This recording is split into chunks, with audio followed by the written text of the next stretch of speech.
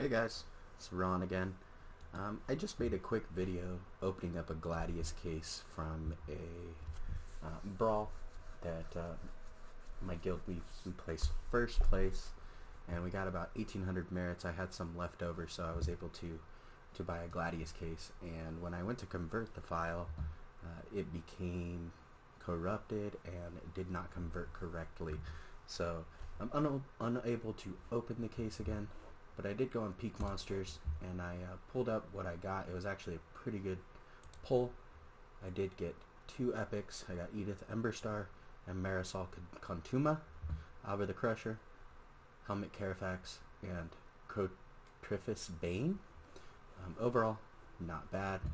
Market value of $5.70. Obviously, you can't list that, but the burn the deck value. So. That's not a bad Gladius case. Thanks, guys.